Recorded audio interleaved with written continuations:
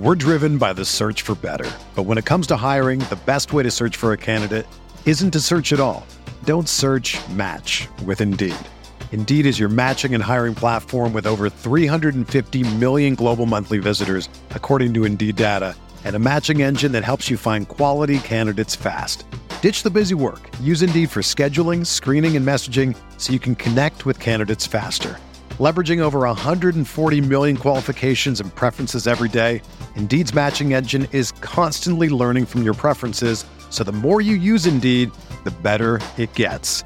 Join more than 3.5 million businesses worldwide that use Indeed to hire great talent fast. And listeners of this show will get a $75 sponsored job credit to get your jobs more visibility at Indeed.com/Blue Wire. Just go to Indeed.com/Blue Wire right now and support our show by saying that you heard about Indeed on this podcast. That's Indeed.com/Blue Wire. Terms and conditions apply. Need to hire? You need Indeed. Whether you're a world-class athlete or a podcaster like me, we all understand the importance of mental and physical well-being and proper recovery for top-notch performance. That's why I'm excited that Unified Healing is sponsoring this podcast. Unified Healing is a new and super innovative global network of wellness centers powered by Energy Enhancement System, or EE System. If you haven't heard of the EE System, you'll want to listen up. This technology promotes wellness, deep relaxation, purification, and rejuvenation. At hundreds of locations across the globe, access to a center is easy and affordable. Interested in experiencing the EE System technology for yourself? Go to unifiedhealing.com/Blue Wire to learn more and find a center near you. That's UNIFYDhealing.com/Blue Wire. No material or testimonials on the Unified Healing website are intended to be viewed as medical advice or a substitute for professional medical advice, diagnosis, or treatment. Always seek the advice of your physician or other qualified healthcare provider with any questions you may have regarding a medical condition or treatment and before undertaking a new healthcare regimen, including EE System.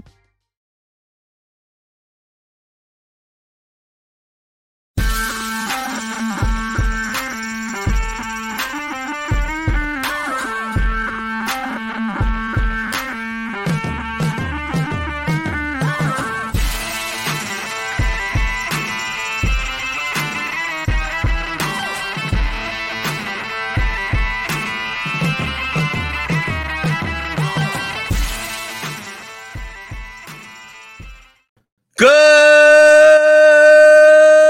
morning, grinders. Welcome to the DFS Pre-Game Show here on Roto Grinders. I'm Jordan Cooper, a.k.a. Blenderhead, Blender HD, if you want to follow me on Twitter. And it's Wednesday, December 21st. It's the first day of winter, for a technicality, right? It's still been cold. It's been cold regardless. It's going to be like a million degrees below zero in most of the country this weekend. So these totals in the football games are pretty damn low. We can talk about that a little. We can talk about whatever you want. It's whip it out. It's whip it out Wednesday. It's wild card Wednesday. Whip it out Wednesday. That's like an Opie and Anthony thing, right? If you listen to the radio in the Northeast, I think whip it out Wednesday. I think that's what it was. I think it was Opie and Anthony. I think so. But whatever. It's whatever you want. Whatever you want Wednesday. I see it's Wata's Wednesday. Wata's putting in the poker stuff. Maybe we'll talk a little bit about that. Right? Suki Singh's here. Good morning. Kickstart's here. Good morning. Where's Nerdy Tenor? If I want to talk about poker, got to wait for Daniel Hutchins to show up. Right? So, yeah. So, give me those thumbs up buttons. Hit the thumbs up button. Hit the thummy thumbs. Hit the subscribey scribes. Hit the notification belly bells. And because we got plenty of stuff on the channel later today. We got the NBA Grinders Live. We got an NBA slate. We got Crunch Time. We got is PGA going? No PGA. Not until January. Right? I think so. Right? They're on a break.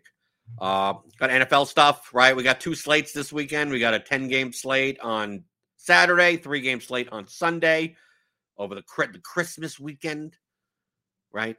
They schedule. Why did they schedule Christmas on the weekend, right? It's up to the calendar, right? So you're going to play on Christmas Eve. I don't know if you do things on like me and my wife, we're going up to her family on Christmas. So Christmas Eve, I could play the slate and be perfectly fine. But Sunday slate, no, ain't playing. 3-game slate, whatever happens. Go up and deal with the mother-in-law or whatever. But it is Wednesday, and Wataz has put in the poker suits in the chat, right? Yeah, yesterday I played poker for the first time in like almost 7 months, right? Got the itch, I guess, right? The last time I played was in Las Vegas when I went to Las Vegas in May, right? I don't play that often. Obviously I used to play like 60 hours a week for like 5 years straight, but not much anymore. Went to the casino over here across the river here in Louisville, Caesars, Southern Indiana, to check it out. Quiet Tuesday.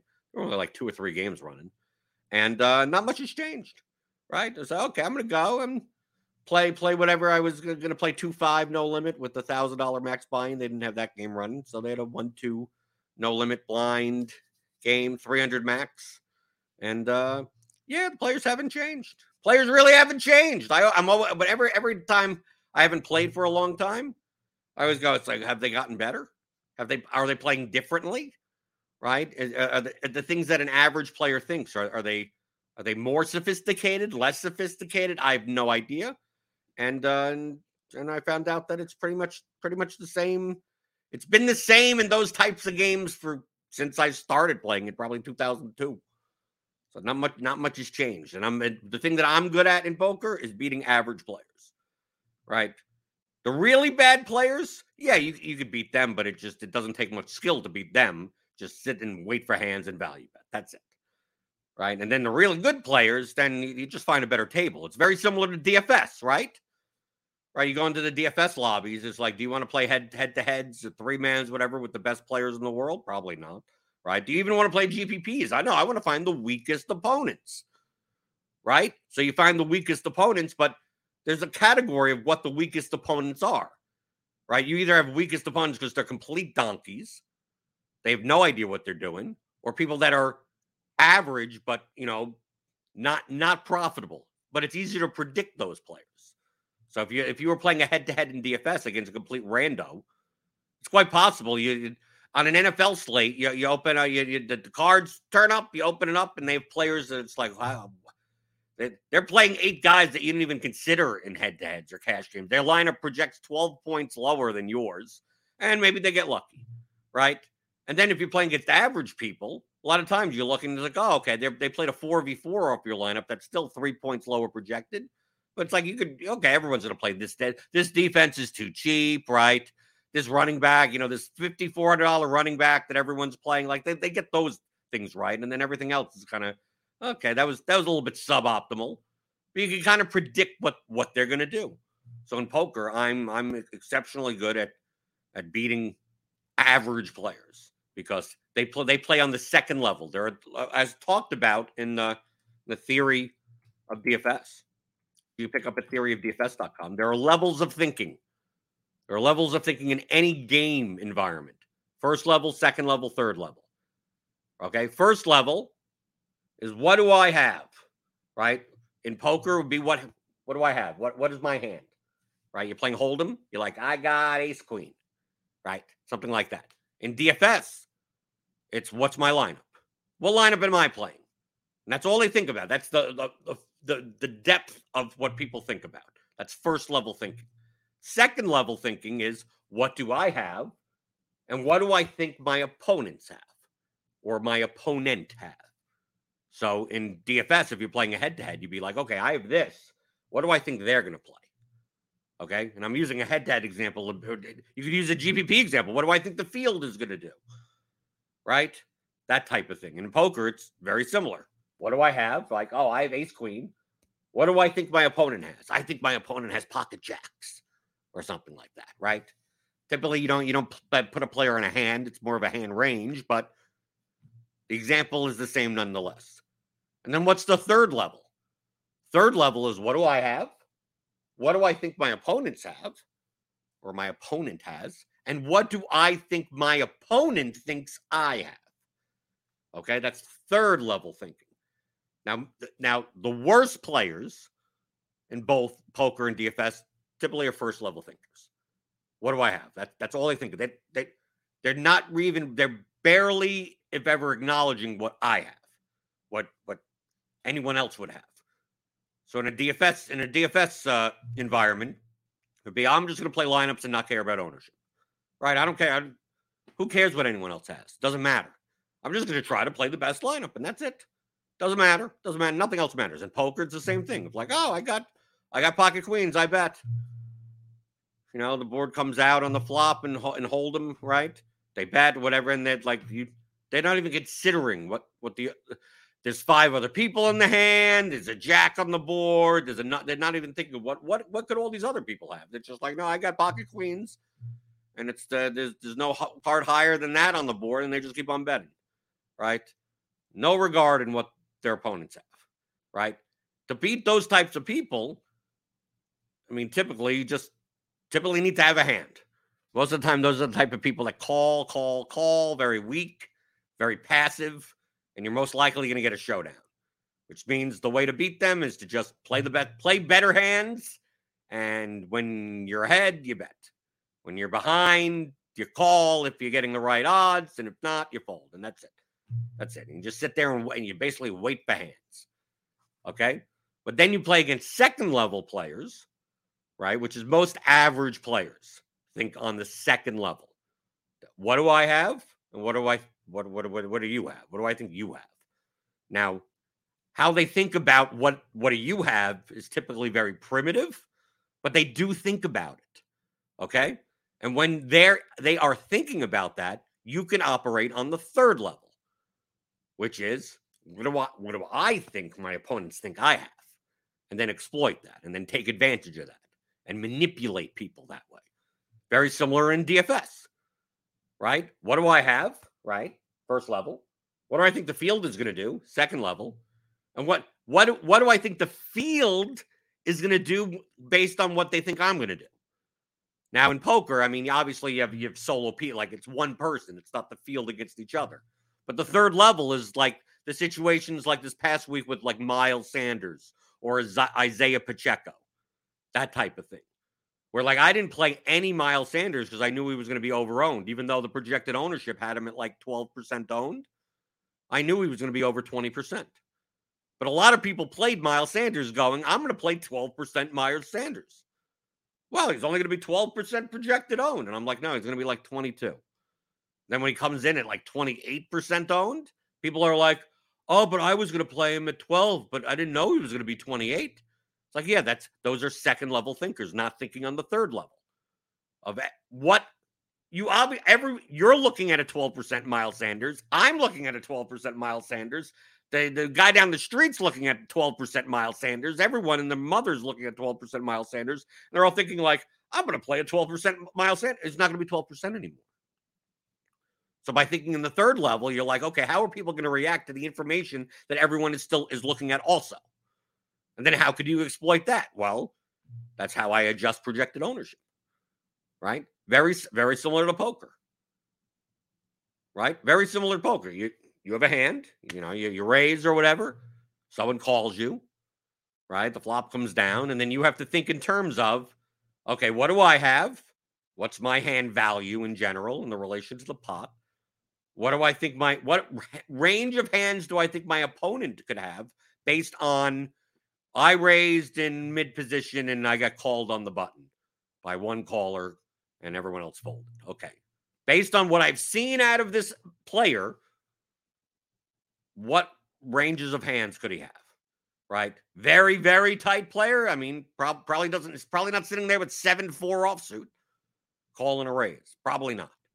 Probably not in his range. Very, very, very minute possibility. But let's say it's someone that like literally calls, like is playing almost every hand. Well, now 7-4 could be in his range. I mean, now the range of hands could be God knows what. But thinking in those terms of like, what could my opponent have based on what I've seen? And then as you add more data and actions that happen at the table in multiple hands over time, you start developing like a dossier, a profile, probabilities of certain player types and opponents at the table. So on that type of hand, I raise, they call, and the board comes down, king, something, whatever, and I have ace king or something, and I bet, and then they raise me, right? So I'm like, okay, what ranges of hands could they have in this act? What ranges of hands could they have, and what hands would they be raising right here based on what I have seen them do over the past 4 hours? Have I ever seen them raise with air? Have I ever seen them raise on a draw? Have I ever seen them raise with if they have a one pair hand on the flop, are they more likely to raise now? Are they more likely to play passively? I don't know, right? That's what you have to determine. And then on top of that, you have to go, how have they possibly adjusted their actions based on what they think I have? So they're operating on the second level. So they're going, okay, I now have to create my own, it's called table image. Like, what's the dossier? What is their dossier on me? What do they think of me? What have they seen me do? Now, a lot of times, if I'm not called at the end, I'm not going to show my cards. So I have to realize that maybe for the past hour I've been raising like every other hand, but I've gotten hands. I've gotten kings twice and aces 14 times or whatever it is. But they don't see it most of the time. To them, they think that I'm some wild, crazy, loose, aggressive player. In actuality, I've just been getting really good. I've just been getting good starting hands, but they don't know that, right? They don't know what I have. What have they seen? Now, if I only raised twice in the past 2 hours, right, and they saw one showdown of mine and I had pocket kings, like it's more likely that my raise, that their hand range starts to get much narrower because they think that I'm more likely than not to have a very good starting hand. So now I can narrow their range because I know, or I have a likelihood of knowing what they're thinking about my hand. So keeping track of that at the table, that to me, that's the whole game of poker.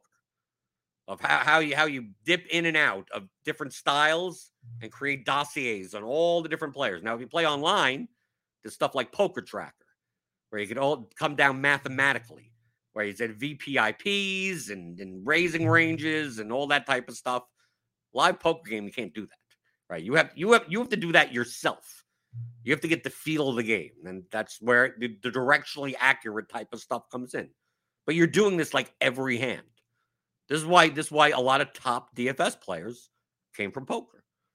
You're in a constant state. You're in a 100% constant state of weighing probabilities, of computing expected values. Maybe not exactly, right? Comparing hand probabilities, like hand combinations versus hand ranges all the time, like every hand. If you're playing live, maybe you're playing 30 hands an hour. So you're doing this every hand, and you're playing with very similar people at the table. See, that's the difference between why I didn't like online poker as much more mechanical, right? Especially if you're playing with a HUD, a heads-up display. And I played online poker even before HUDs existed. There you could just like, oh, okay, you have numbers. Oh, 27% VPIP and the hand ranges, and you run it through a solver and everything like that. But you don't get that at a live poker table. You have to do it. You have to estimate and do all that type of stuff in your head. And a lot of people that play online primarily, not very good at doing it live. They may have a good strategic sense. Obviously, they're probably not bad players. Well, I got used to doing it. I played mostly live and mostly against average players that I've played with for long periods of time. So I've gotten very good at just profiling players and really narrowing ranges down based on how they play, because I'm paying attention to everything everyone's doing, everything that I'm doing. What did they see? What hands have I played against them? What lines have I taken that they've noticed? Are they even noticing my lines? Lines meaning your betting pattern. Then you use that against them, right? If you're a third level player, if you're thinking on the third level, you're now going to use that against them. So once you're in a constant state of calculating expected values, weighing probabilities, like you move over to DFS and like everything becomes a probability. You click on a player's name into a lineup, it becomes, well, what's their range of outcomes versus this range of outcomes versus how many people are going to play this? Or you're just in a constant state of doing so. Now, obviously in poker, there's only 52 cards. It's much more fixed than it is in DFS, where we have the imperfect information is player performance of 600 players on a slate. that all have correlations to each other and everything like that. In poker, it's a lot simpler. It's not simple, but it's simpler. So if you were to play, if you got good, you studied playing poker and you played a lot of poker for years upon years upon years, you're just the concepts that are in the course, like Theory of Daily Fantasy Sports, are not foreign. They make sense. You're just like, oh, it's like poker, but it's this.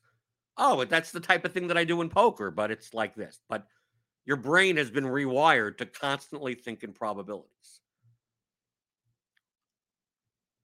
And then when you play poker, that's how you should be thinking, and all in probabilities. And what actions can you take in each hand or as a macro strategy to make the most amount of money in the least amount of time, right? The highest hourly rate type of thing. And then also mitigating risk, right? You can play really, really loose aggressive and a very high variance. You could be shoving on draws and do all that type of stuff. Just realize your swings are going to be bigger. That may be, depending on who you're playing, may be the more profitable strategy, macro-wise. So like when I play poker, I don't have a style of play. I play on the basis of how the table plays, about how opponents play. So there are a lot of games, that there used to be a 2040 at the Taj, a limit hold'em game. Wild as hell. I mean, wild. 3-bet, 7-way pots, like stuff like that. Like that type of game, you play much differently than a game where like half the hands are folded around to the blinds, right? Or a game where 6 people limp in and no one ever raises. Those are all different types of games. And how to exploit those types of games to get a higher return, you may change your style of play. So like in loose, aggressive games, I tend to come across, or I play more weak tight. I induce more bluffs. I start with much better hands, right? If it's a lot of multi-way pots, if people just like you raise and 5 people call, you start throwing away hands like King Jack. And you play more hands like pocket pairs and small suited connectors. Hands that play better multi-way. Right? You're going to be playing a 5-way pot. You don't want to be stuck in the situation where you're playing, you're at a position playing a 1-pair hand against 4 opponents that have hand ranges that include half the deck. Like that, yeah, you're probably going in with the best hand, but as far as navigating that and playing a big pot against 4 opponents, probably better spots. They're better, more comfortable spots at least. So you'd much rather play, 5-6 suited, and the board comes Queen Jack 9, like you're done. Right? It's a 5-way hand. You just wait to hit a big draw or a big hand, and hope there's a lot of action. And most likely there is. But then at weak tight games where people are like, it's a 1-2 game and it's a 2-2-2, and everyone's seeing a flop with $8 in the pot. Those types of games I tend to play much more loose aggressive. A lot of times I'm raising in late position with any hand that I play.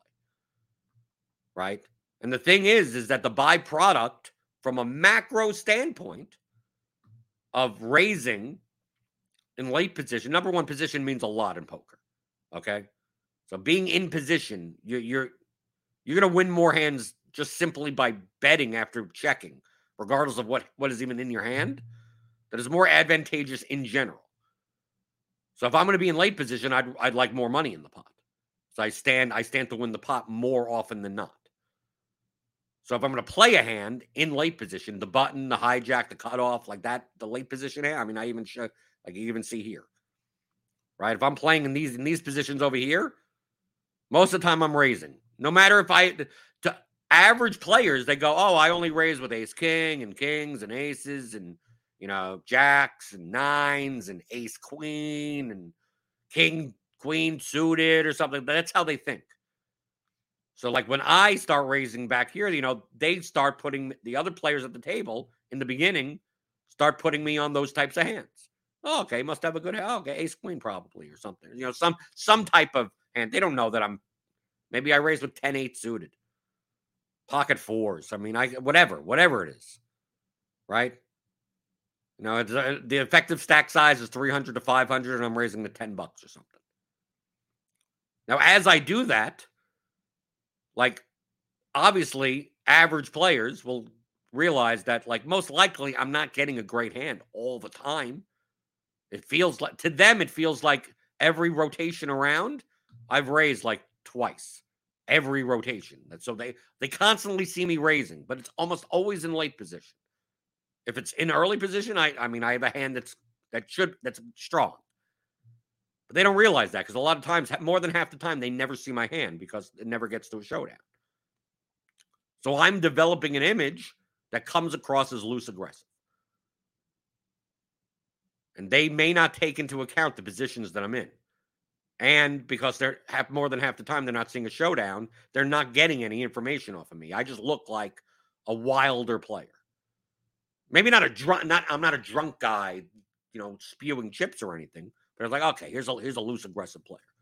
So now I have to adjust how they're going to play against me when they think I'm loose aggressive. So if I'm sitting in late position and I'm on the button and whatever, I'm making 12 and 3 people call me. Plop comes down and goes check, check, check. I have to go, okay. They're all checking to me because they think that I'm going to bet because I'm so aggressive. But against three opponents, and you know, I raised with 7-9 suited, and the board comes with 3 high cards, and I'm up against 3 opponents. Like I'm checking. Like the probability. I have to weigh the probability of there's like $40 in the pot, right? The probability that I could get 3 opponents to fold after they've limped and I've raised on a board that has 3 high cards and I have none of it. Is it worth betting $20 to win 60? Right? $20 to win 60, 3-1. Right? 3-1 payout. Am I going to get all of my opponents to fold more than what? 25% of the time? Probably not. Especially if my image is that, you know, I most likely going to bet. And if any of these guys had a hand, they're probably going to try to check raise me because they think that I'm going to bet here. Now, obviously, if I check behind and over here, I'm most likely going to not win the pot, but I'm up against 3 opponents. But now, let's say we take that away. We take these opponents away. And I do the same thing, you know, limp, limp, limp. I raise to 12. Everyone folds except for one person.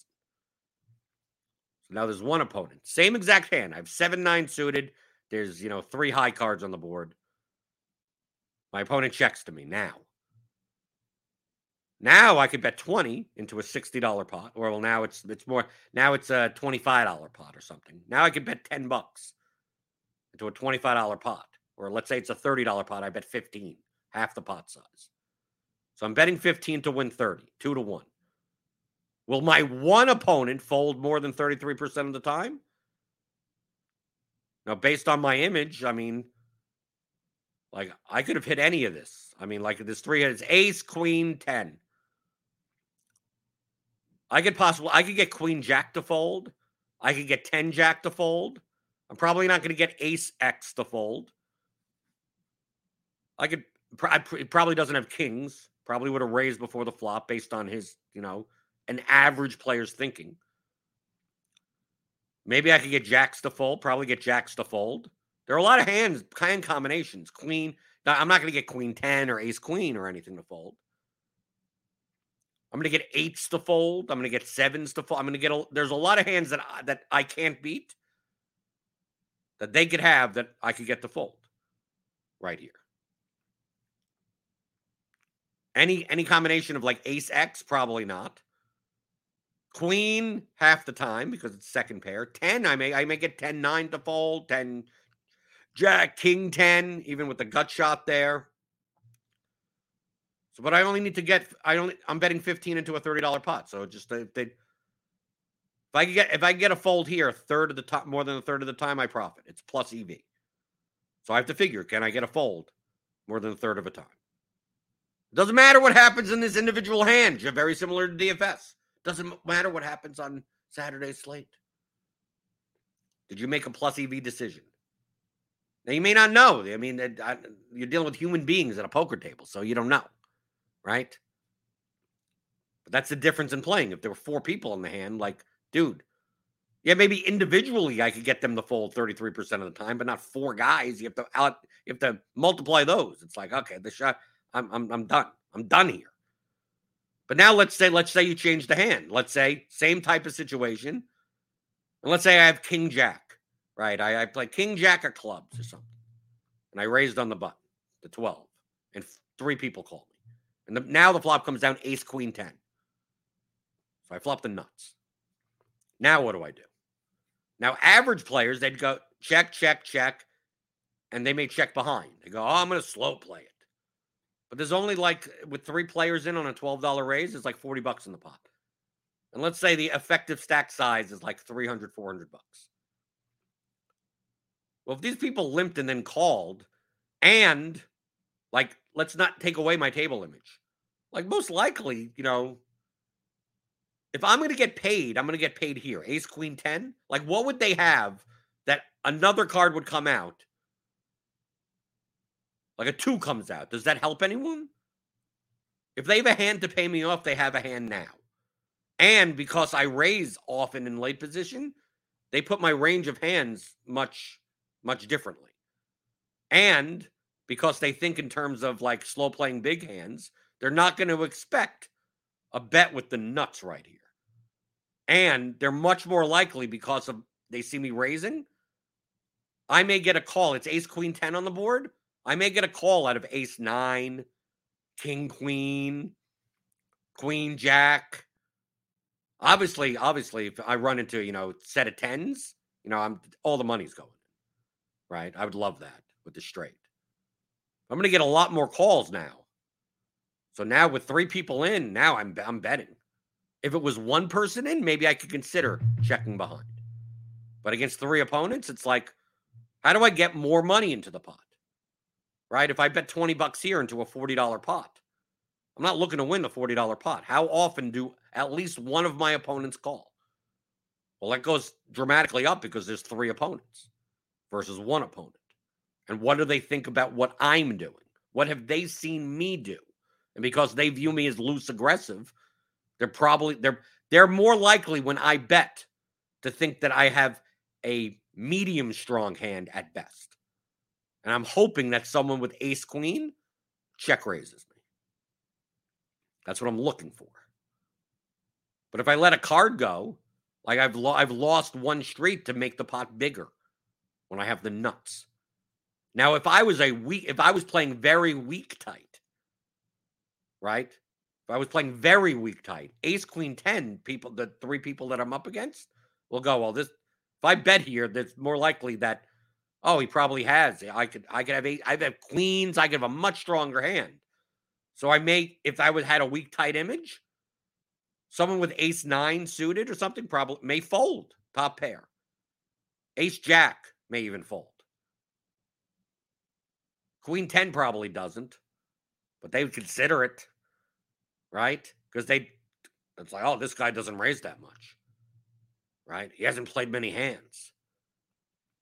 So if that was my image, I'm check, check, check. Maybe I do check behind, right? I'm weighing the probability of how often do I get called by weaker hands, especially weaker hands that I crush, that I have like 9-1 plus equity against. I want those hands to call.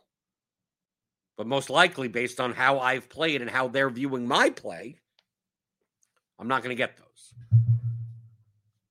But a lot of these games, a lot of these 1, 2, 300 max games play quite weak tight. So most of the games that I play in, here at least, I tend to come across as loose and aggressive. So a lot of times, I'm wasting kind of $10 with some raises. But from a macro strategy, I'm going to wake up and take all your chips. Like that's how I play no limit games. I think that's one very big difference between what I consider to be good cash game no limit players and average ones. My whole goal when I sit down at a table for 8 hours or whatever, a session, how do I set everything up to get all your chips in one hand? That's it. That's how I play. So it's not about fighting over the $30 pots, right? I mean, there's money out there. Why not take it? Sure, you fight you bet a little here, you bet whatever, you maneuver. But those small pots are what you're doing to manipulate other people. What did they see me do? What did I see them do? What do they think that I think I'm going to do? And most average players think that everyone else thinks averagely, if that's a word. So because you could better predict what a competent average player is going to do, that's like having ownership in DFS. Oh, I know what people are going to do. And does it mean I could win purely on that? You're like, no, but I've increased my chances of doing so.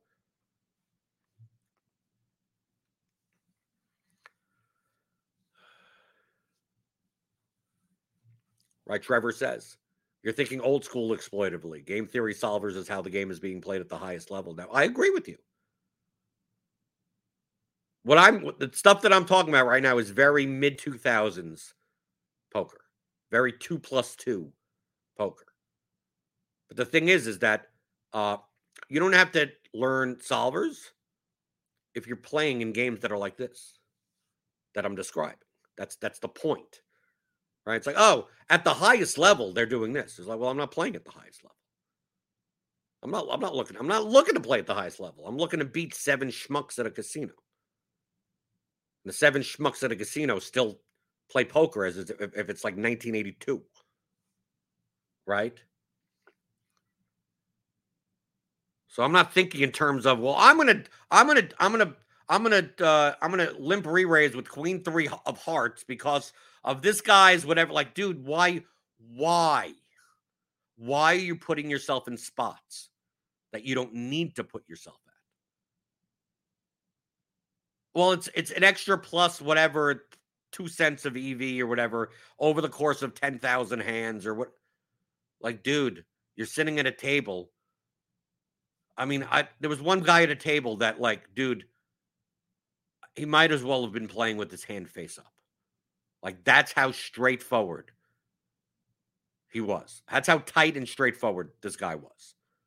Probably not going to win much money from him or anything like that. Barely played a hand. Barely limped in. Open raised once every 2 hours, it seemed. You could barely tell he was there. Talk about narrow ranges. Like, it's easy. You might as well play your hand face up. Why do I need solvers for this? Right? Right? I raised to 12, and the guy that makes it 45, everyone folds to me, and I'm looking down at ace queen suited, and I just muck instantaneously. The guy shows me pocket kings. I'm like, these are the types of people. How do you make? You're not going to make money off of many people because even the bad players, the average players are like, this guy doesn't do anything. He must have something. So they start throwing away hands that normally people would call with. When I'm playing in a weak tight game and I'm raising in all these late position areas, a lot of times they don't realize that it's late position. So like I'll raise under the gun with pocket aces or something, and I get 5 callers or something. Or someone has king queen and is raising me. So it's like, I've seen you raise like 4 times in the past like 9 hands. They raise me, and then I have to consider maybe calling and then try to trap them post flop or something on the flop and try to get all the money in there. Or sometimes I re-raise and they go, yeah, no, they're going to think that I think that they're bullying them or something like that. That's what happened yesterday. And I target people. I mean, like when I play poker, I literally target people. I go, who's the people at the table that I can exploit the most? How do I play in as many hands as possible against them? Because post flop, I'll destroy people. I'm not talking when you say post flop, you'll destroy people. It has nothing to do with bluffing. Oh, I could outplay people. That's fancy play crap. I'm talking about losing the least on your worst hands and winning the most on your medium strong hands and the nuts and getting all the chips in with the nuts. So there was one hand yesterday. Like there's one guy, I was sitting, it was 2 seats over. So he would be in the button position. I'm in the big blind position. That's where we were sitting at the table. So this is what I mean. This is what I mean by playing against other people's preconceived notions. So you need to know the context. This is a guy that was sitting at the table, loose aggressive. Okay? Not like horrible player, but not a good player. Played too many hands, raised with too many hands, right? Basically overplayed big cards and small pairs. That's essentially the profile. Someone that has pocket fours and is 3-betting. Not 3-betting to isolate, not 3-betting because they think that's about I have a pocket pair. Someone made it 10, I'm going to make it 50. With effective stack sizes of 300 to 400. Not good. Not very good. Or has like, oh, I got King Jack. I'm going to 3-bet with King Jack.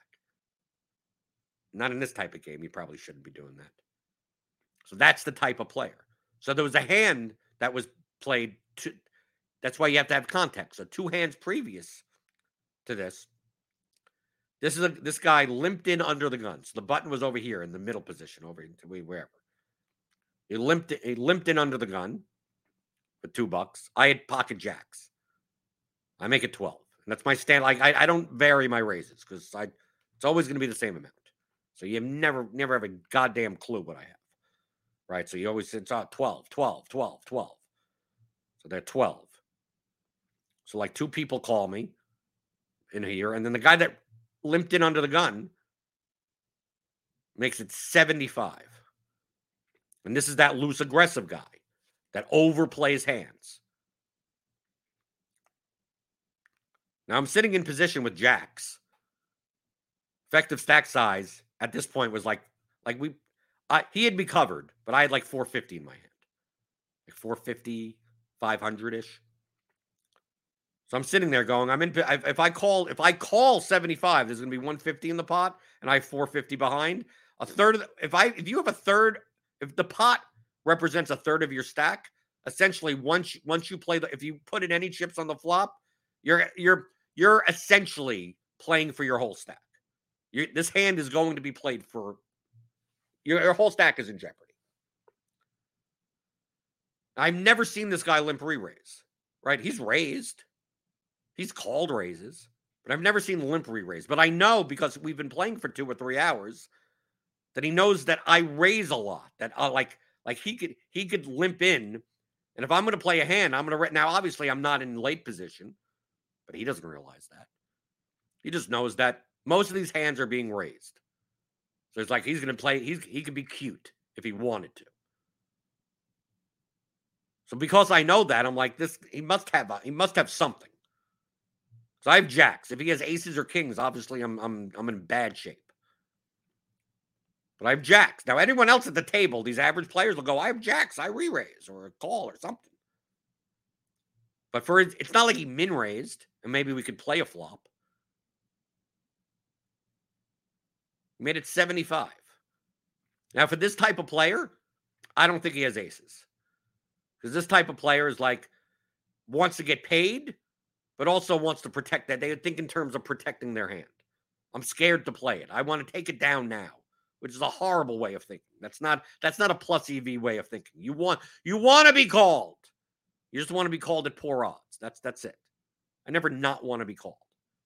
So when he make it 75, I'm like, it's not aces. But I could see it being kings, queens, something like that. But this guy also have to realize he overplays high cards and small pairs. So it's quite possible he has 7s here. It's quite possible he has ace king even. But I've never seen him do this. So I took jacks and I threw it. I mucked it. I didn't show it or anything, but I acted as if, yeah, you caught me, right? Type of thing, right? I raised to 12 because I've been raising to 12 every 4th hand, it seems like. And he got me. Right? Yeah, you found me out. But then he turned over. He showed me ace king. Why am I telling you this? Because you have to take this context into the hand that's going to be played out 3 hands later. Or 2 hands later. 3 hands later. So he did that. Okay? So now it comes around. He's on the button. I'm in the big blind. He straddles for $10 because he's one of those type of guys, right? So you could straddle on the button in this card room, which essentially makes you last to act. So now the action on pre-flop will start on the small blind. Small blind folds. I look down. I have pocket aces. Ace of clubs, ace of diamonds. Okay? Now, if I raise here, because I raise a lot of hands, I'm pretty sure that the guy on the button will call me. He'll defend. But I'm not sure how many people over here will do anything. And also, this guy was straddling on the button anytime he was on the button. And more than half the time, he'd raise on his straddle. More than half the time. Not all the time, but a lot of times. So you know what I do? I just call. I call the $10. And then like 2 other people call $10. Then it gets to him on the button. He makes it 30. So he adds $20 on top.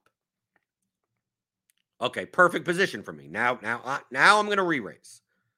I got 2 people in between me. I got my isolated player, effective stack size 500. Like, how do I get? I want to get as much money in now as possible and still get called. But now I think in the back of my head, what just happened 3 hands ago?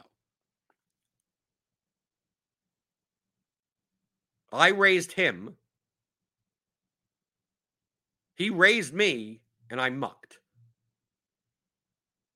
Average players also think in terms of, I'm going to get you, right? They psychologically, they go, oh, maybe he's mad about X. I'm never mad about anything. I'm never on tilt, right? Or at least I don't realize it if I am. I don't think that way. But average people think that way. So I'm like, maybe this guy thinks that I'm pissed off that he raised me off a hand. So maybe he's going to actually give me a much wider range if I raise here. Now I'm going to raise anyway because I have pocket aces and I trapped some players in pre-flop. But maybe he'll think that my hand is actually a little bit weaker than it could be. Right? So I make it 130. Because the whole point is I want to get a third. I want to play this hand for all the chips now. Right? I don't want to make it 70, then have to navigate a flop where I'm betting, $50 in or whatever. It's like, I know I have the best hand now, and I know I have someone that's more likely to call me. If I make it 130, I think he calls me 70% of the time, regardless of what he has in his hand. But also remember, he limp re-raised with ace-king. So now, think of that. Okay, so now I have 130. He calls my $100 raise. So now you're thinking of all that context. I'm first act now. The flop comes down 10-9 deuce. Rainbow. 10-9 deuce. I'm first act. Now this guy could have, his range of hands is this. Kings, queen. He could have aces. Yes. We could both have aces. If he had aces, he probably 95% of the time re-raises the 130. He just shoves and we just both have aces. So I probably take away aces. Aces is less likely. If he has kings, he probably does that also. Right? And we get aces versus kings pre-flop, all in, whatever. Okay. If he has queens, maybe a lot of times that guy will do that also. But maybe he has queens, jacks, nines, 10. He could have nines or tens. It's a 10-9 deuce. Could have that. But most likely, ace queen, ace king, right? I have 2 aces, so it's less likely that he has an ace in his hand. King queen, king jack. This is the type of guy that would call a $100 raise with like 10 jack suited or something. Or king queen suited. Or ace 5 suited. Right? His range is very wide. Not absurdly wide. Not like 7-4 wide. But wide enough. So now the flop comes down 10-9 deuce. But he's also very aggressive. Now if I check here, it's going to be very out of character. Based on what he's seen me play. I typically make continuation bets on heads-up pots out of position. If I'm the pre-flop aggressor. Because most of the time, people don't exploit that. Now, in much tougher games, you have to balance that range a lot. You have to balance that action a lot more. But in these types of games, these 1, 2, 300 max games, people don't exploit too high over the higher frequency of continuation bets. They work too often, right? If you bet a third of the pot, you're gonna win. You're gonna get a fold more than half the time anyway. So it's just like if you just did it all the time in these types of games against one opponent, it's going to be profitable. So like that's why I just pretty much do it all the time. So it's going to be very odd if I checked right here based on the 3-bet pre-flop. To him, right? Because he's seen me. He's competent enough to have some clue of what I'm doing. He's not good. He thinks too average. He thinks too black and white. But there's right now, there's almost $300 in the pot. Okay? Now, if he has a hand on a 10-9 deuce board, if he has a hand like king, queen, and I bet half the pot, 150, and he has me covered, but that's like effective stack size of like 350. It's hard for him to call there. Like even him, like what is he drawing to? And also, it's going to be tough for him to raise because he's going to think that if I bet 150 and he goes all in for effectively 350, well, the extra $200 doesn't represent as much. So most likely I'm going to call that. So I'm not going to induce any type of bluff raise or anything by betting 150, right? So checking, I may not, he probably checks back. He may be aggressive and bet anyway. But it's like I'm thinking in terms of what's the highest probability action that I can take based on everything that he's seen and everything that I've seen to get as much money in the pot now as possible. Now, I could shove. Let's say I shove. But what does he call with? He's not calling with, probably not calling with king, jack, king. I mean, ace 10. He'll probably call me with ace 10 and lose, right? How many combinations of ace 10 are there? King 10, queen 10. But still, that's a lot of money. He's going to think about it. So you know what I want to do because he's loose and aggressive? I want to make a bet that he's more likely to raise than call. Okay? So instead of checking, I think checking is the lower EV action. I think going all in is the lowest EV action. It gets me the pot now, at least. And if he calls, I'm dead. Right? If he calls, I'm probably running into pocket 10s or something, a set of 10s, which if it happens, it happens. So I bet $65, which is an under bet of the pot. So I bet 65, and I'm betting 65. I'm hoping he makes it 150 because once he makes it 150, I can now shove and whatever happens, happens. So I think the highest EV action on this type of player based on what he thinks I have is to bet 65. Right? He doesn't realize that like a normal bet size that I would make here would be like 125 or 150. He doesn't realize that. So I'm like, what would an average person do if they had like a weak, strong hand, like a strong, medium strong hand? They probably would want to bet, but they probably wouldn't want to commit their stack. So that's what I'm looking to represent. A hand that I'm scared of putting my whole stack in because I'm trying to induce a raise. So I bet 65. He calls the 65, which is very odd to me. Okay? So when he calls the 65, now think in terms of weighing probabilities. Okay? Calls 65 into a $365 pot, which is not that big of a bet. If he had a jack queen, a draw, something like that, this is the type of guy that when I bet 65 would shove. That's what I'm looking for. Like if you have a draw right now or some whatever type, I don't know what the hell it would be. Just shove right now. Just do the semi-bluff, shove, and I'll call, and we'll run out the next two cards. I'll be ahead and whatever. But so that's why I'm betting 65 because I think the probability is high. So when he calls, it's like, what's his range of hands? 10s? He could have 10s or 9s. If he has a set, then God bless you. But this guy could have 2 overcards. I mean, like, I'm giving him a 5-1 call. So I put him on a much weaker range of hands. Either he has set of 9s, set of 10s. I think Jack Queen, those types of hands with 2 overs and a straight draw, I think he shoves. He's the type of player that's more likely to shove there. So I put him on actually a fairly weak hand. That he's like, well, for $65 for a $300+ pot, I'll see another card. That's what I'm thinking.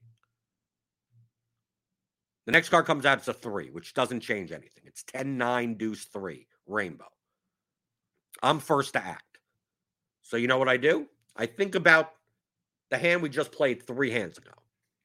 And I go, he saw me limp re-raise, and he's the type of player that he showed me his hand that limp re-raised with ace-king, which is not something I typically do anyway. It's a 10, 9, deuce, 3 board. And I made a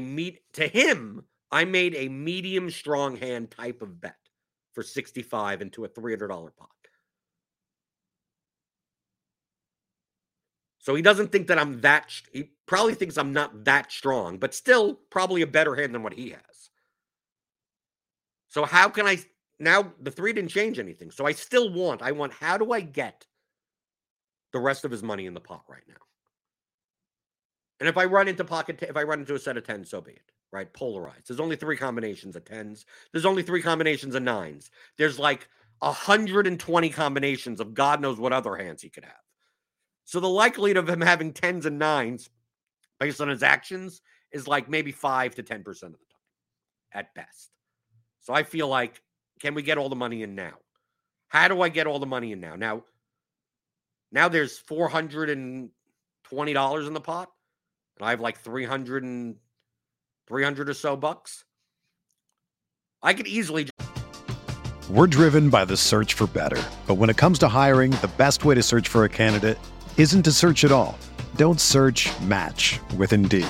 Indeed is your matching and hiring platform with over 350 million global monthly visitors, according to Indeed data, and a matching engine that helps you find quality candidates fast. Ditch the busy work. Use Indeed for scheduling, screening, and messaging so you can connect with candidates faster. Leveraging over 140 million qualifications and preferences every day, Indeed's matching engine is constantly learning from your preferences, so the more you use Indeed, the better it gets. Join more than 3.5 million businesses worldwide that use Indeed to hire great talent fast. And listeners of this show will get a $75 sponsored job credit to get your jobs more visibility at Indeed.com/Blue Wire. Just go to Indeed.com/Blue Wire right now and support our show by saying that you heard about Indeed on this podcast. That's Indeed.com/Blue Wire. Terms and conditions apply. Need to hire? You need Indeed. Let's bet 300. Let's go through the probabilities. I go all in. I bet 300. How does he call it? Maybe he calls me with ace 10, right? There's a lot of money in the pot. He has top pair. Most likely he doesn't have an ace because I already have 2 aces in my hand.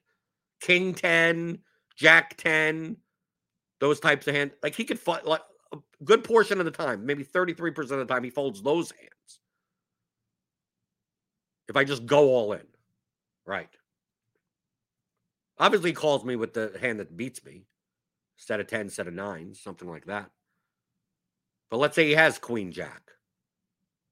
How does he call me?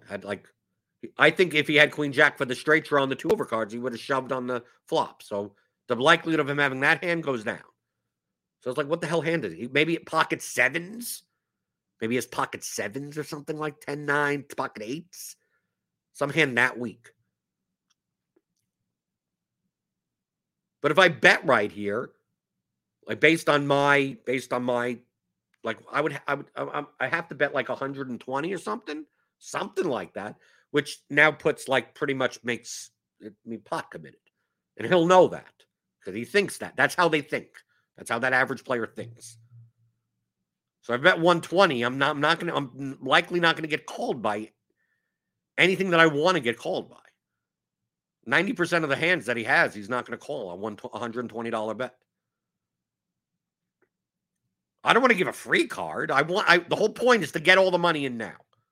I just want to get all the money in now. If I run into a set, then so be it. That could have happened on the flop. So if he has a hand like King Jack, Queen Jack, Ace Jack, King Queen, pocket sevens, something like that, I'm not sure if I'm going to get a call.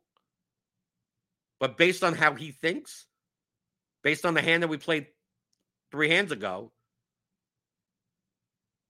what does a check represent to him? Well, go back in the hand. If I check, this is what it looks like to him. I limp in. He raises out of the straddle, right? I call the straddle. He raises out of the straddle. I re-raise, which is something that he would do with a small pair or ace-king. He calls. The flop comes down with some garbage. I make a smaller bet than the size of the pot at 65, and he calls me. And I check. You know what the hand that looks like to him? That looks like ace-king to him. He's going to think, got him. He continuation bet on the flop. And he made it small just so he wouldn't be pot committed. Right? Maybe I could steal the pot right now, even though I probably have the best hand with ace-king. Then he called. So if I check first act here, if he has a hand like sevens, if he has a hand like King Jack or anything like that, he may think that he could buy now because he could bet $350 into a $450 pot. He's going to think, how the hell do I call with ace king? How the hell do I call with, hey, if he has pocket sevens and I have, let's say, I don't know, ace 10 or something, he thinks that maybe I'll fold that. I don't know how I have ace 10 in that spot, but whatever. This is what this guy thinks. So in my head, I'm like, I think the best way to get all the money in the pot right now is to check. I'm giving up a free card, but I also look at the board, 10, 9, 3, 2, rainbow, and go, I'm not sure what draws are really here. What that he could, that it matches a hand that he could have. Does he have 7, 8? Probably not. I'm thinking maybe I'm giving a free card to Queen Jack.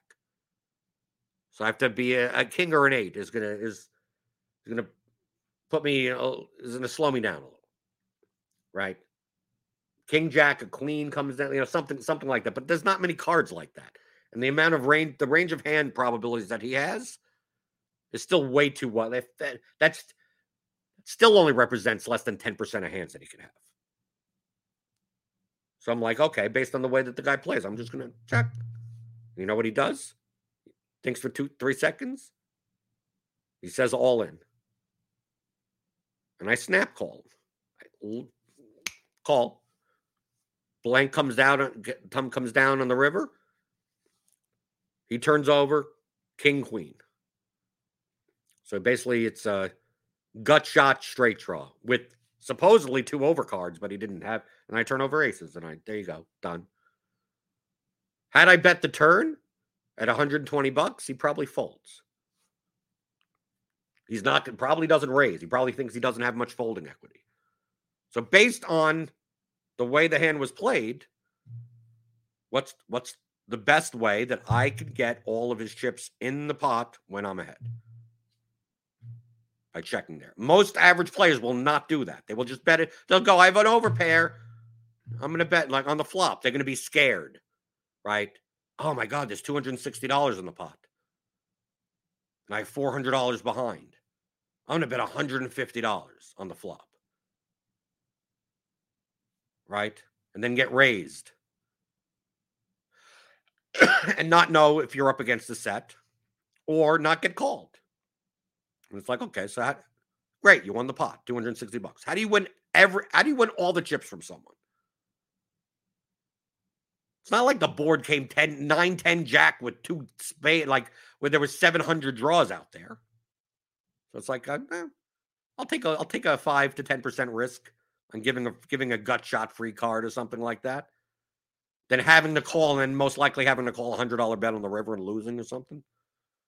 I gave up for the fact that against this type of player, that check, and based on how the probability of what he saw everything beforehand, that he misreads my hand, because he's trying to read my hand in some way, but he thinks way too much in black and white and an average. And I use his lines against him. I'm like, what's the type of betting line that he would play, that I could play, that he would think one thing when it's not that. That's all. To me, that's all poker. It's all hand reading and playing different lines.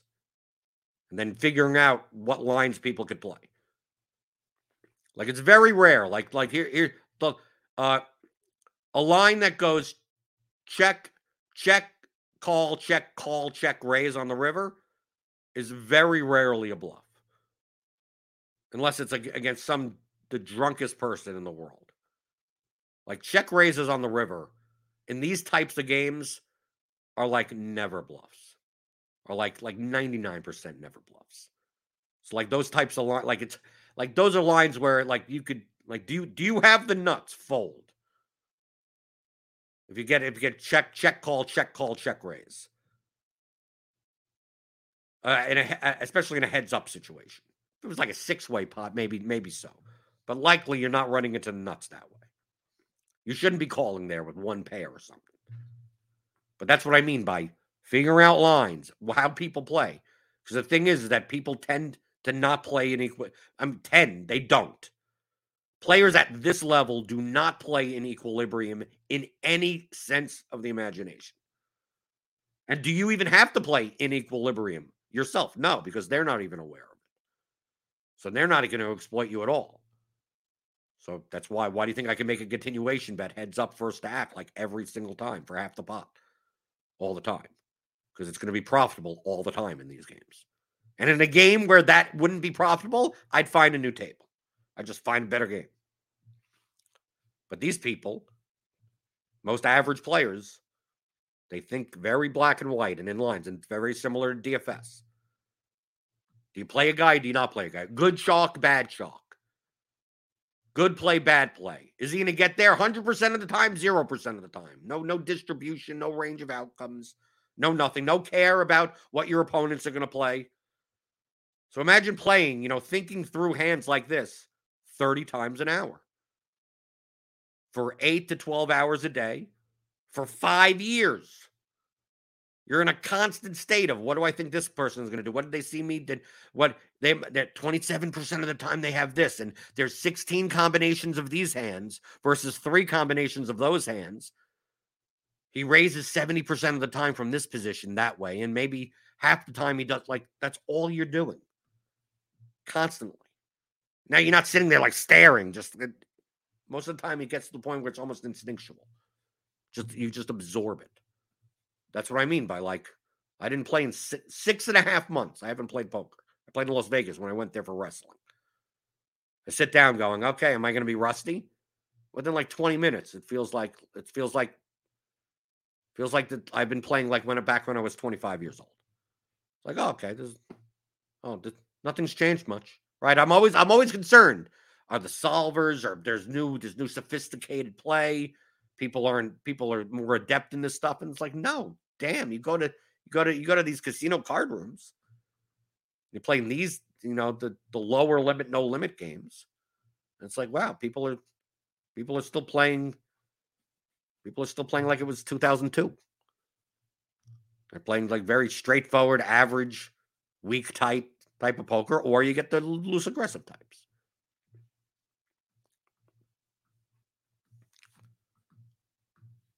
That's what I wanted to show. This is what we've been doing this week, kind of doing just general concepts, and there's not much of a slate to, I'm not playing NBA tonight. So go over some, concepts. And because people have asked me, it's like, oh, I don't play poker, but maybe I could learn something about DFS from reading poker books. I'm not sure. Because if you don't know poker, you just so many of the examples will be how do you relate that to DFS? But if you play poker, maybe you didn't play seriously, but you at least understand poker, certain poker, variations. Probably Hold'em, if anything. Then read something like read the theory of poker. Read Harrington on Hold'em. Stuff like I know. There's more advanced stuff. The mathematics of poker, with Janda's book. There's stuff that's come out the past couple of years that's pretty good. But to me, I view the stuff that I've read the past, that's come out the past 5 or 6 years. unless I read this stuff and I go, unless you're playing like $25,000 buy-in tournaments, or you're playing like 6-handed cash games with like the greatest players in the world, none of this, I don't think, and most of it matters. You're never going to be in these situations where you're 4-bet air bluffing, where you're 4-betting with air pre-flop. Like when are you ever going to get in a situation where you're going to need, where 4-betting with air is going to be a profitable move? Look at the game that I described. Like, dude, if you 4-bet in a 1-2 300 max game, you're getting called. You're getting called. There's no I don't see people 3-betting with nothing, where you could now 4-bet with nothing. You rarely see people raise with nothing or whatever, with weaker hands. I barely 3-bet in these games. Rarely. You know why? Because most people raise with a hand. And they're more eager to protect, even if the hand isn't technically strong enough to withstand a 3-bet. So what the hell that some solver says, oh, well, with King 7 here against this range, like when you ever running into these situations? Maybe in tournaments, maybe. Yeah, I could see that. That's what I don't get. And it's not like I disagree with it. It's just that, like, what players, it's the type of thing very similar to DFS. Right? When people ask me, it's like, well, I play these games. I'm playing the $200 3 max and the $100 whatever. I'm playing the Thunderdome or something like that. And I go, like, well, how do I beat those types of games? It's like, why don't you just take all that volume and play as many of the low stakes games as possible against the weakest opponents and make money? What are you doing? What are you doing trying to beat the $5,000 contests? Take the $5,000 and play all the $5 contests. You can do that. You're allowed to. It's very similar to that. I read the new poker stuff and I go, yeah, this is great if I'm playing against Phil Galfond. Yeah. Well, I'll make sure to read up on this next time I play his $1 million heads up challenge. Right? It is great if I'm playing against Phil Ivey. Yeah. When Phil Ivey comes into town and plays the 1-2 game at Caesars Southern Indiana, I'll make sure to plug my leaks with the solver. Like, dude, you're playing against people that are average at best. There's not much. How much extra strategy do you need? If you need to get to that, you need to get the 4th level stuff, where now you have to, you're holding a clicker in your hand to count the amount of times that you're like, dude, playing a different game at that point. You're playing in too tough a game. The hell are you doing? Right. That's what Daniel Hutchins says. Very few play at the highest level.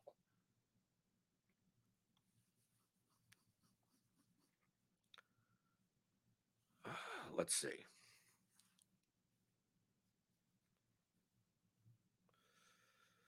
And now people are talking about hands and whatever. What says we should do this weekly, I think. Well, we got some poker people in the chat. I knew some of you played poker. Mari Daizi said he used to compete at circuit events for the WSOP Vegas back in the mid to early 2000s. Good times. Okay. It's like riding a bike. Yeah. I wasn't much of a tournament player. I would play tournaments every so often. I never really got into tournament. I did sit and I'm gonna play for 10 hours for nothing. And then you have to play every hand and everything. You can't just like get up and go grab a coffee, go have a cigarette, like something like dude, too much concentration for too little. You have to do all the ICB and whatever. You have to do the chip counts, right? Because there's other stats in tournaments that how much the chips are worth compared to how much are left, and then you have the bubble play. Then if people are too tight on the bubble, you go in hand for hand. But you know what I like? I like sitting down with a couple $100, up to $1,000 or whatever, and then just playing one long poker game. Doesn't matter. 8 hours later, 10 hours later, play for 2 hours, whatever. Just play for cash, right? That's it. Right, the independent chip model. There we go. I said ICBM. Like, isn't that a missile? That's a missile. Right. Daniel Hudgens says poker tournaments are like GPPs. You just have to sit around for hours. Right, exactly. Why would you want? It's like playing NBA DFS. Tournaments are like playing, I think tournaments are like playing the Christmas Day slate, which I don't even know if there is one. Is there one on Christmas Day? It's like playing the Christmas Day NBA slate. You know, when the first game starts at noon and the last game starts at like 9:00, and there's like six games, and they never overlap, and then and 74 people are on the injury report. Like that's what a poker tournament is. Who wants to do that? Who wants to do that? I like being able to get up. I like being able to not play my early position hands. Right. I always schedule breaks, typically in the UTG +1. Right. So if I'm going to take a little break, if I'm going to go to the bathroom, I'll UTG +1 I'll miss, UTG I'll miss, and then I'll come in for my big blind. Miss 2 hands. I'm never going to miss late position hands. Why? What the hell? Why am I paying the blinds?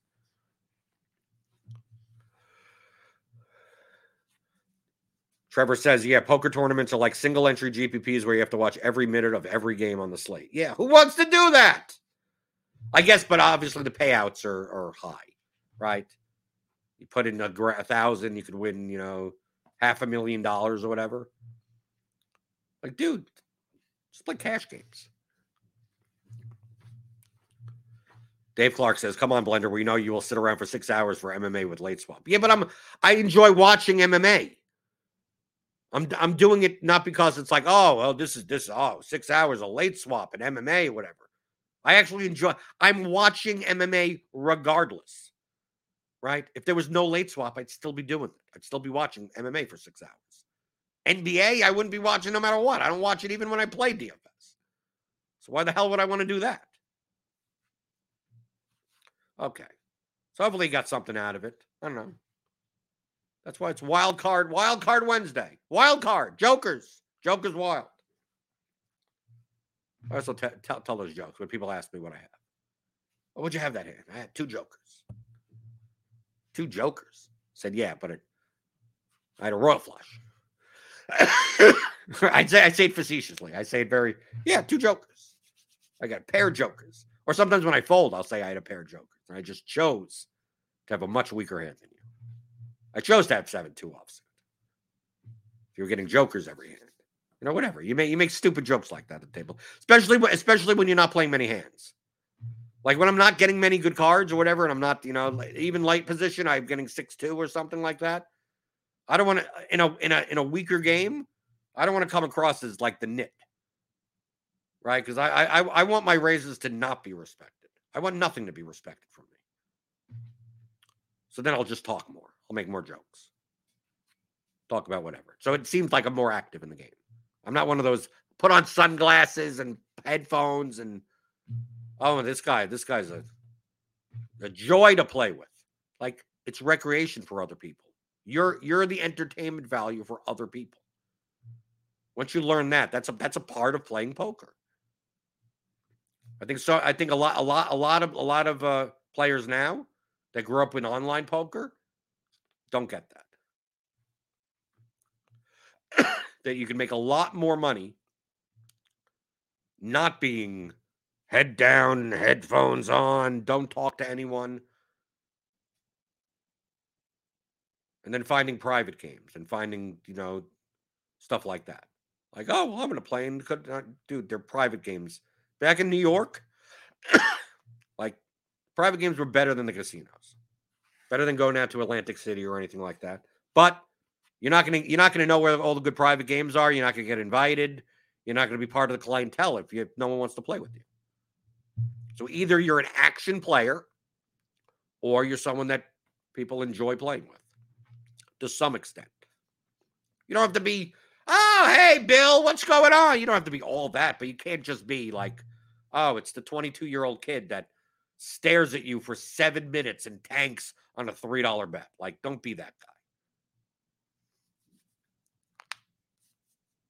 Daniel Hutchins says, limit is my game. Limit is my game. They don't spread it. Dude, my best game is middle limit hold. easily. 15-30. I like the 2-3 ship blind structure. 15-30, 20-40, 30-60, something like that.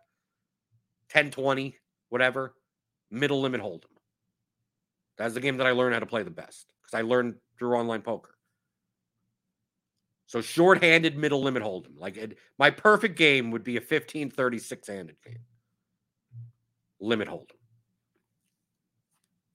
But they don't.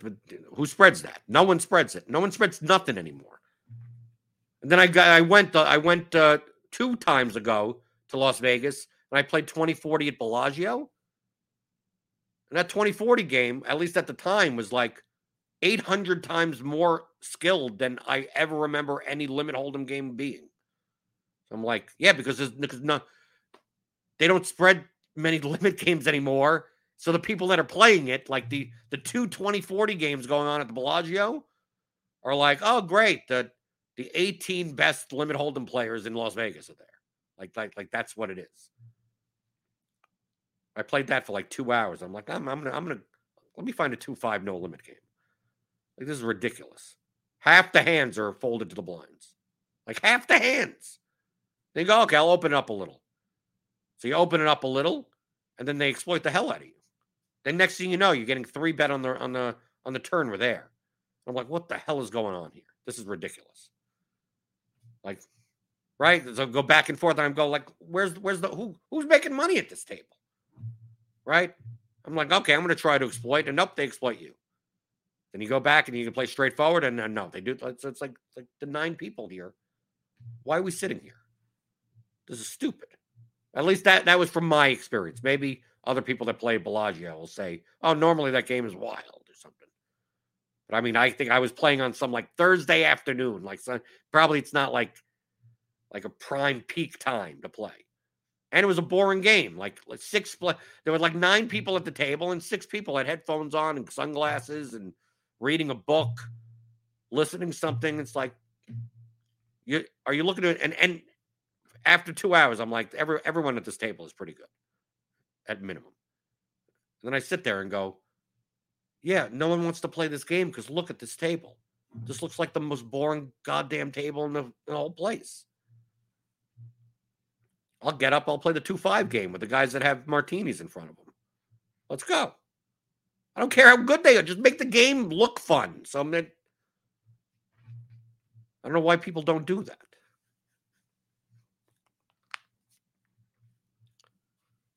Daniel Hutchins says Bellagio 4080 is the toughest I've played by a good margin. Okay, so I'm assuming the 2040 in Bellagio, like the time that I played, I probably played with people that are playing the 4080 that are on the, like they had one 4080 game and they're waiting for a seat there or something like that. All I know is that it was probably the 2040 at Bellagio when I played was the toughest limit game I've ever been in.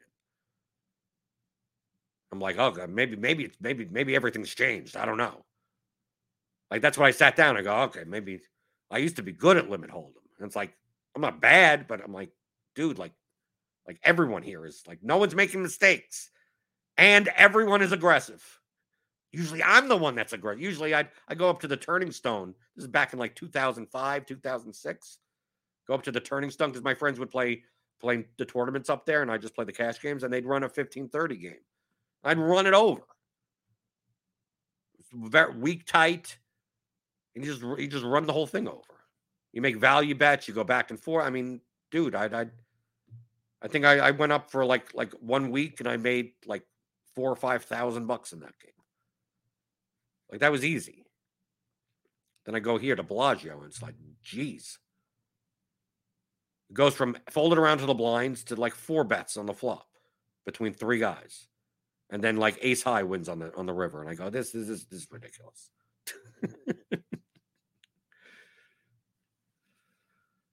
Trevor says poker has gotten much tougher now, so much more understanding from solvers. Even if you're adjusting from the GTO strategy, it's still tough in the players. No, it hasn't.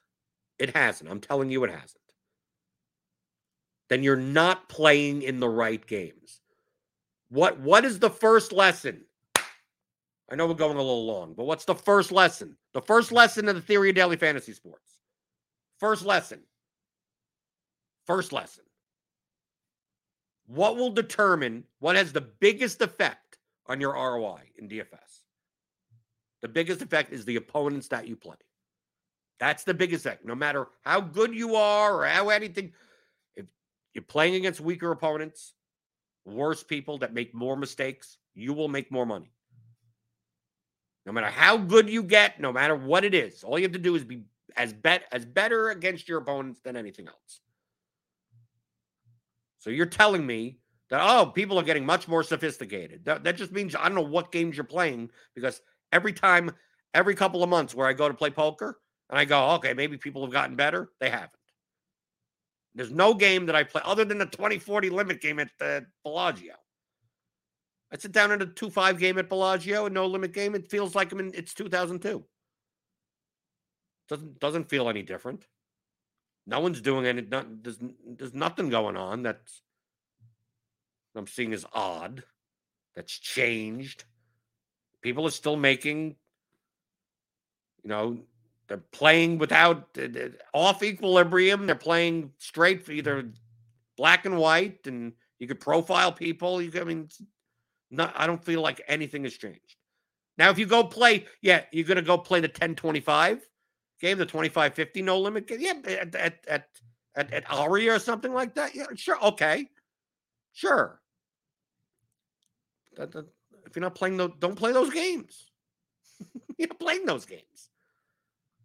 I think that's the big difference. I'm coming from the attitude of I play to make money. I don't play to be the best player in the world. I don't care. I don't care if no one knows who I am. I'm gonna sit down at a 1,000 max 2-5 no limit game, and let's see. Can I make $65 an hour? And if I can't, okay, then what does it matter? Do I need to run solvers to do that? No. I'm playing against people that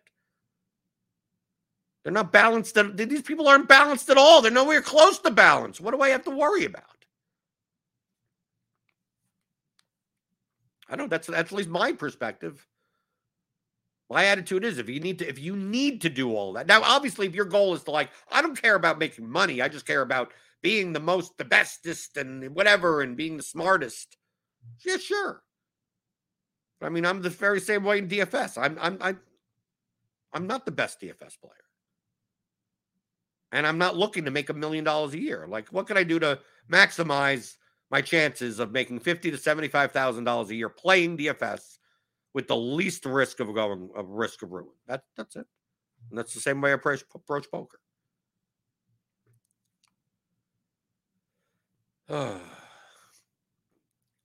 Right, Trevor says probably the same in DFS too. Who the hell would play it if everyone built amazing lineups? Exactly.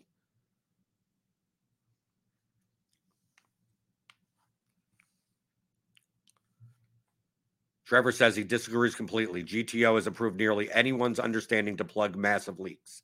I agree that most of the GTO wizards are at the nosebleeds and crushing, but some of the 1-2 regs have been influenced somehow by modern trading sites, which have been influenced by GTO solvers.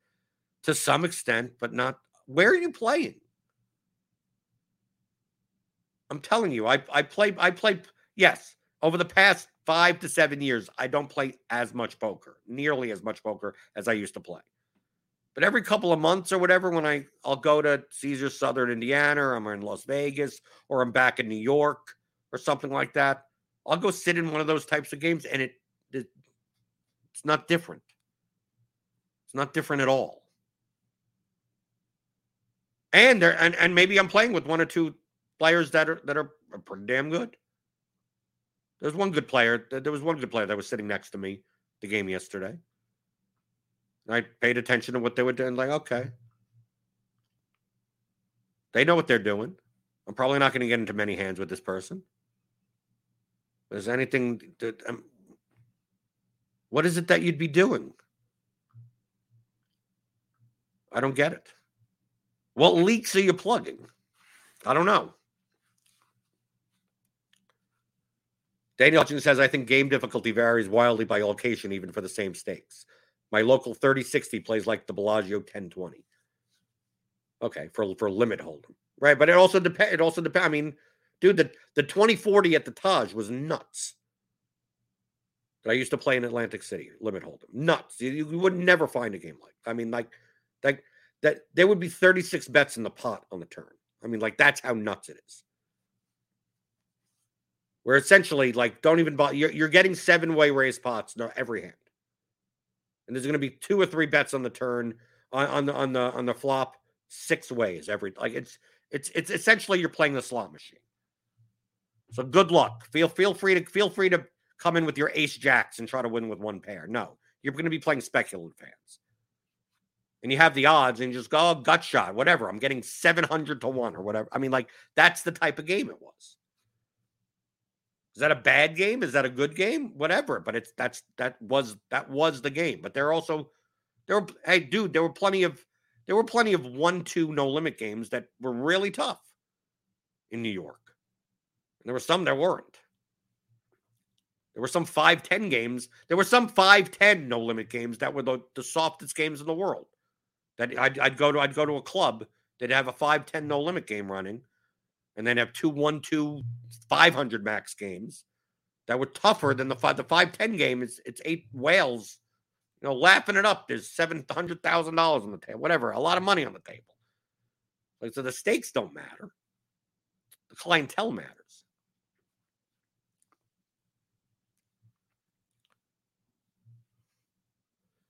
Kevin Clunan says there has been training sites for years and the game of poker changes. A certain strategy works for so many years, then it changes, always evolving. True.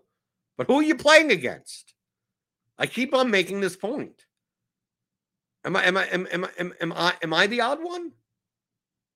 How come it feels like I'm crazy? How come it feel like it like in DFS you wouldn't hear this? Like in DFS, this is what people say in DFS. I guess maybe it's very similar. In DFS, people will say, well, everyone has projections. And I go, well, talk to your friend Jim that makes lineups on the toilet.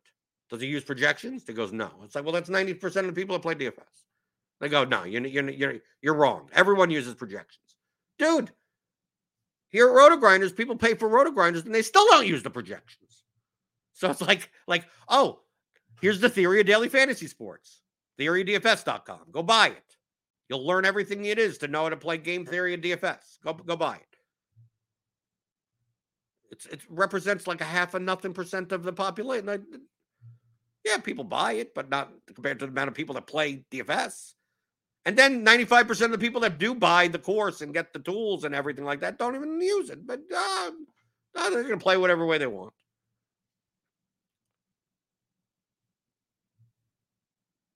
So you say, it's like, oh, everything is evolving. It's like, how come I don't see it in the games that I play? What games are you playing? Get out of those games. Go find the better games. Why the hell? What the hell are you doing? I could probably call up someone and go to New York City, call one of my old poker people, find some private game, some private club somewhere. They're playing 2-5 or 5-10 no limit or something, whatever it is. I could sit down there, and I guarantee you, I could sit down on a 9-handed table, and if you said, it's like, oh, if you asked even on the side, like, what training sites do you? Well, they go, I didn't even know there was training sites. What do you mean by training sites? Said, have you ever studied a solvers for leaks in your game? They go, no, I don't even know what solvers are. Like, that's what the response would be. Solvers, I don't even know what that means. That's what it would be. So if you're playing in games where half the people at the table are like, yeah, well, I went to upswingpoker.com and I learned from this, I took, I went to the card runners or whatever. Like, dude, take your chips, rack them up, and go somewhere else. Why are you playing against the top 5% of people when there's 95% of people out there that are idiots? Go play where you can look down at aces, raise, and get 4 callers, and then have a garbage flop and have someone shove top pair into you. Go! There's the money's there. What do you need solvers for that? Get people that overplay their hands and don't mind if they're playing a deep stack no limit game, and they don't mind going broke on the flop with top pair, top kicker. They just all go to war. It doesn't matter. Effective stack size is 500 times the size of the pot. They think in terms of, oh, I have ace jack, and the board's jack high. The guy that 3-bet me pre-flop and is now betting $150, I'm just going to shove here and run into kings. I mean, like, what do you need solvers for that? Those are good games. What games do you have to play in where you have to balance when do you 3-bet with king 8 offsuit out of the small blind? Well, this guy raises on the button X amount of times. So with king 8 offsuit against this guy, it's like, dude, what the hell game are you in? Where that's the edge. You need to know that because that's the edge. Like if that's the edge, then you're dead. It's like in DFS going in like, oh, I'm gonna play a 11-man double up, and you look and you go, all you see is all regs. All you see is all the BK Reader, McLovin, and everyone in there. Loves Bases is in there. And you go, okay, well, I need to really fine-tune my projections and I need to find that little edge that those people don't. Why don't you just play 11-man double up with people with no badges? And press the optimize button. Go to here. Here's your button. Here's your lineup. Here's your lineup. Let's go. Press optimize button. There you go. You played it. There you go. Done. You're done. I don't even know what's going on. But I know I'm playing against people that are going to play lineups that are 5 to 10 points lower projected for no reason. So what the hell do I need to do all the other stuff for? Don't play in those games. And anything that you could your trading sites are talking about, you're going to just get fancy play syndrome. You're going to do stuff that like no one's paying attention to. Well, didn't this guy notice that I 3-bet 2/3 of the time here, and then they're not noticing. No one's noticing. They have no clue what's going on. They have some black and white clue. Oh, this guy raises a lot. Oh, this guy doesn't play many hands. Like that stuff like that. Polarized stuff, right? It's all polarized. That's how most average players think, in a very polarized way. So that's what I don't understand. Like why? Oh, I need to rerun my hand histories and whatever. Like what games are you playing? That's why it feels like I'm crazy. It feels like I'm crazy. Feels like I'm crazy.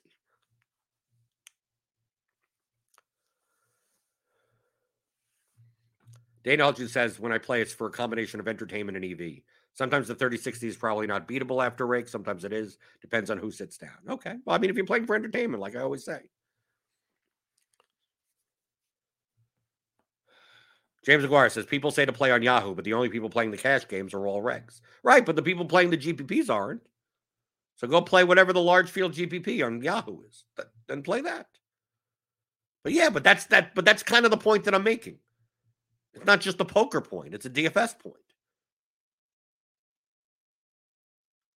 How much time should you be spending increasing your skill by marginal percentages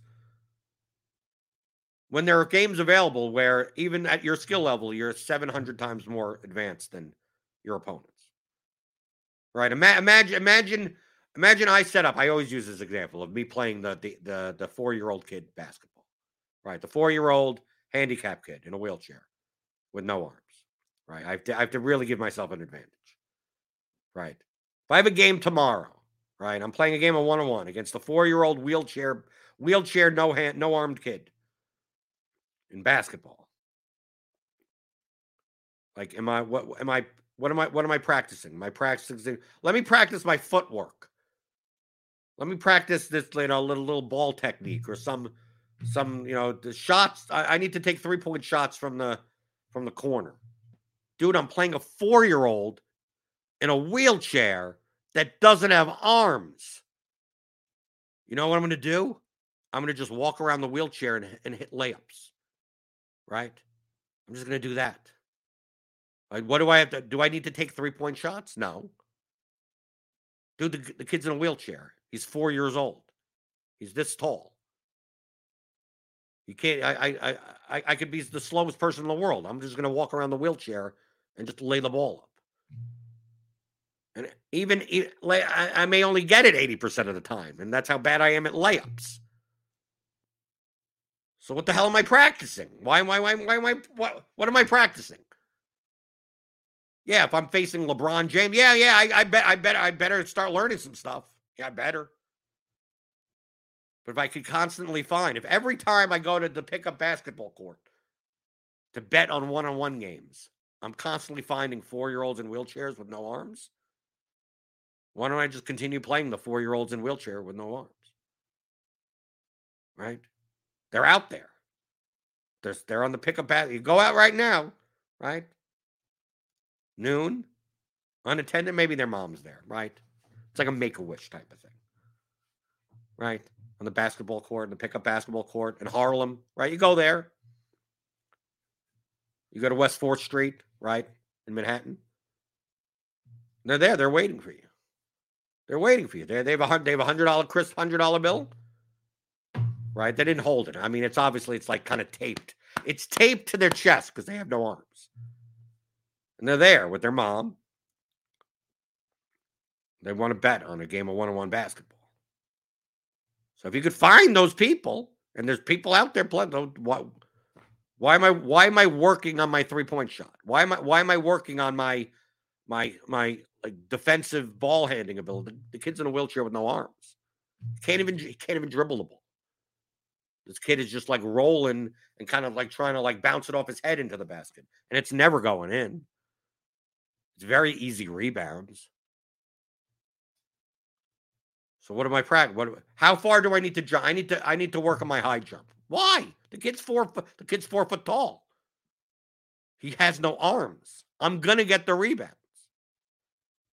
So what do I need to practice? And if you tell me that I could go anywhere and find those, I could find gaggles of these handicapped kids that bet on basketball. Why am I going to the gym and working on free throw shots? I'm just going to find all the kids. That's the point. That's kind of the point that I'm making. Pierre Doda says, I guess now is not the time to ask who the better play is. Luka Doncic or Giannis. No, it's not the best time. Best time to give me those thummy thumbs. Give me the thummy thumbs. We had a nice little chat on a Wednesday, right? Hey, if you people didn't want to talk about this type of stuff, then I wouldn't have talked about it, but people seem to like it in the YouTube chat. So hit the thumbs up button, hit the notification bell to know when we go live. We got NBA slate tonight. We got NFL stuff coming up. I'll have the Game Theory show for NFL for premium members on Friday. No MMA this week. Next week there'll be some days off, but I'll address that. I'll address that later in the week. So for the first day of winter, it's chilly outside. It's pretty chilly. Come back tomorrow. We'll have, I don't know what we're doing tomorrow, Thursday. We can talk about whatever you want. I mean, it's kind of like during the week, during NFL season. It's whatever you want pretty much most of the days. It's casual Wednesdays, whatever you want. Here on the DFS Pre-Game Show, Monday through Friday, 11 o'clock Eastern on rotogrinders.com.